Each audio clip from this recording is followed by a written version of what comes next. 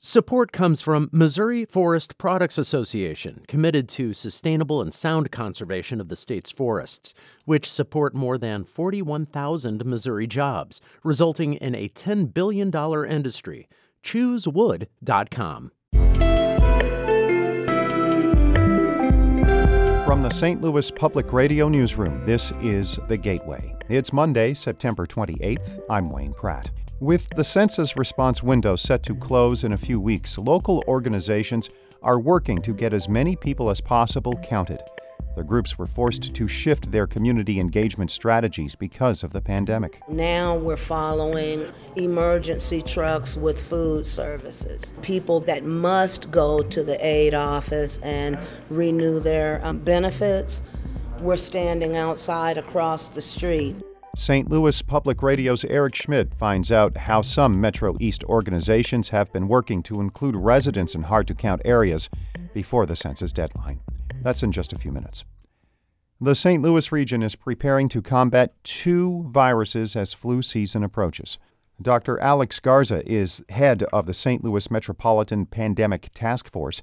He says a harsh flu season could strain the region's health system.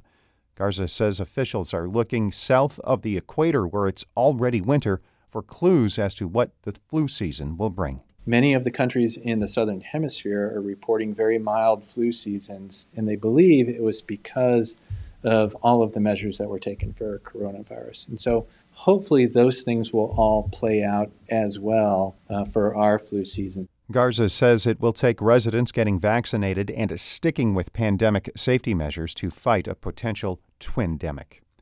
St. Louis health officials plan to loosen restrictions on football and other school sports put in place to limit spread of coronavirus. Students participating in low-contact sports, including track and field and swimming, are currently allowed to compete against other schools. The city has limited moderate and high-contact sports to practices only. But a city spokesperson confirms the health department plans to allow competition in all sports. Schools must first win city approval on testing and safety plans. A spokesperson for St. Louis County says the county is exploring a similar plan. Missouri University of Science and Technology and the City of Rolla are moving forward with a master plan. St. Louis Public Radio's Jonathan Ahl reports it includes rerouting a major road off Interstate 44. The biggest change to the city and campus would be moving University Drive a block south from I-44 to end in a roundabout. That would be the new front door to campus. Rolla Mayor Lou Magdet says the traffic plan will help the city's two biggest employers have the access they need and space to grow. The new alignment of University Drive will support Phelps Health and Missouri S&T's vision for providing direct access from Interstate 44 to their front doors. Magdet says the move will also ease traffic by moving cars away from the city's other interstate exits. The 5-year, $32 million plan will go to the University Board of Curators for approval. In Rolla, I'm Jonathan Ahl, St. Louis Public Radio. The Arts and Education Council has announced the winner of its annual competition for startup businesses. As St. Louis Public Radio's Jeremy Goodwin reports, the $20,000 prize will go to a program that helps young artists find their footing in the music business. Soulshed University offers a year of monthly master classes for early career musicians aged 18 to 24. Classes cover everything from marketing to ear training and the practicalities of performing on the road. Singer-songwriter Jermarco Breton founded the program. He says the award from Arts and Education Council will help more young musicians learn the ropes of the industry. If you're going to take the path of being an independent musician, then you need to cover all bases. You need to know about music business. You need to know how to perform on the stage, and you need to know how to take care of yourself. Breton says he'll use the prize money to purchase some musical instruments for his students and pay for individual lessons. The award also includes a year of rent-free office space. I'm Jeremy Goodwin, St. Louis Public Radio.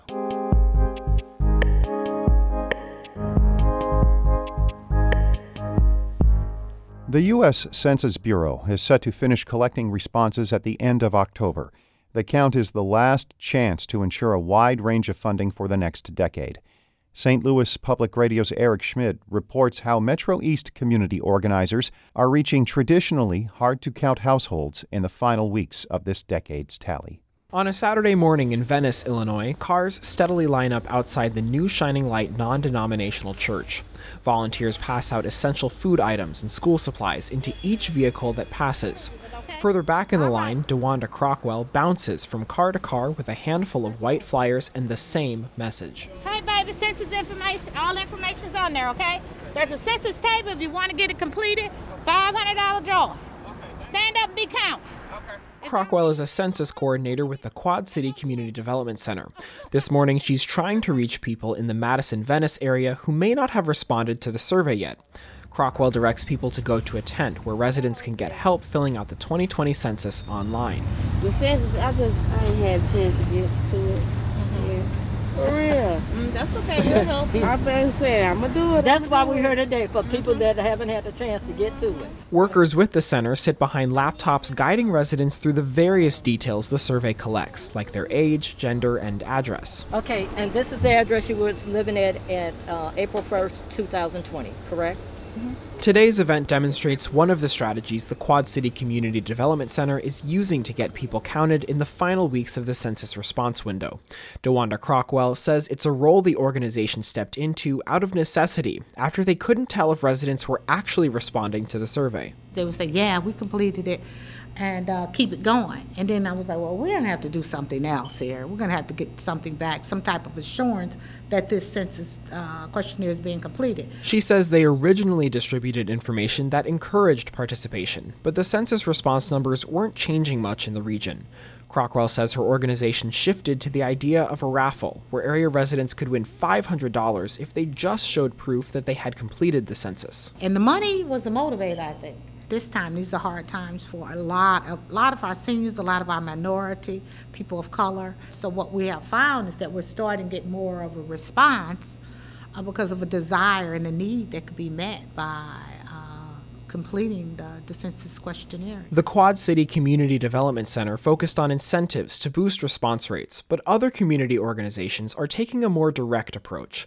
Stephanie Taylor is the president and CEO of Community Development Sustainable Solutions, a nonprofit in East St. Louis. I'm changing the terminology from please engage and do the census to now it's a census checkpoint, kind of like a COVID checkpoint. Taylor says she's had to get creative in how she reaches especially hard to count residents in East St. Louis. Now we're following emergency trucks with food services, people that must go to the aid office and renew their benefits. We're standing outside across the street. Taylor says counting people now is urgent since the census deadline is quickly approaching. The current timeline worries Yolanda Crockwell, the executive director of the Quad City Community Development Center. She says low-income areas of Madison County depend on a robust count to show the extent of what people in the area need.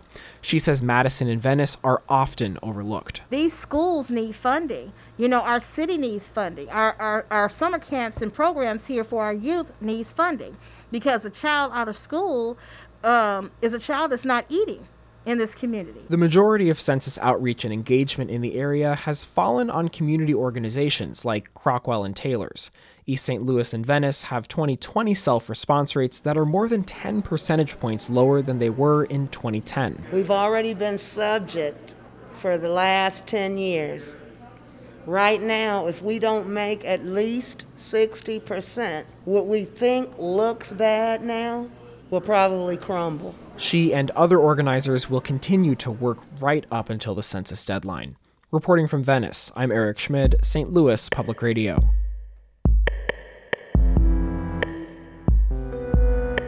Our Fred Ehrlich edited that report. Shula Newman is the executive editor of St. Louis Public Radio, music by Ryan McNeely of Adult Fur. I'm Wayne Pratt. From the St. Louis Public Radio newsroom, this has been The Gateway.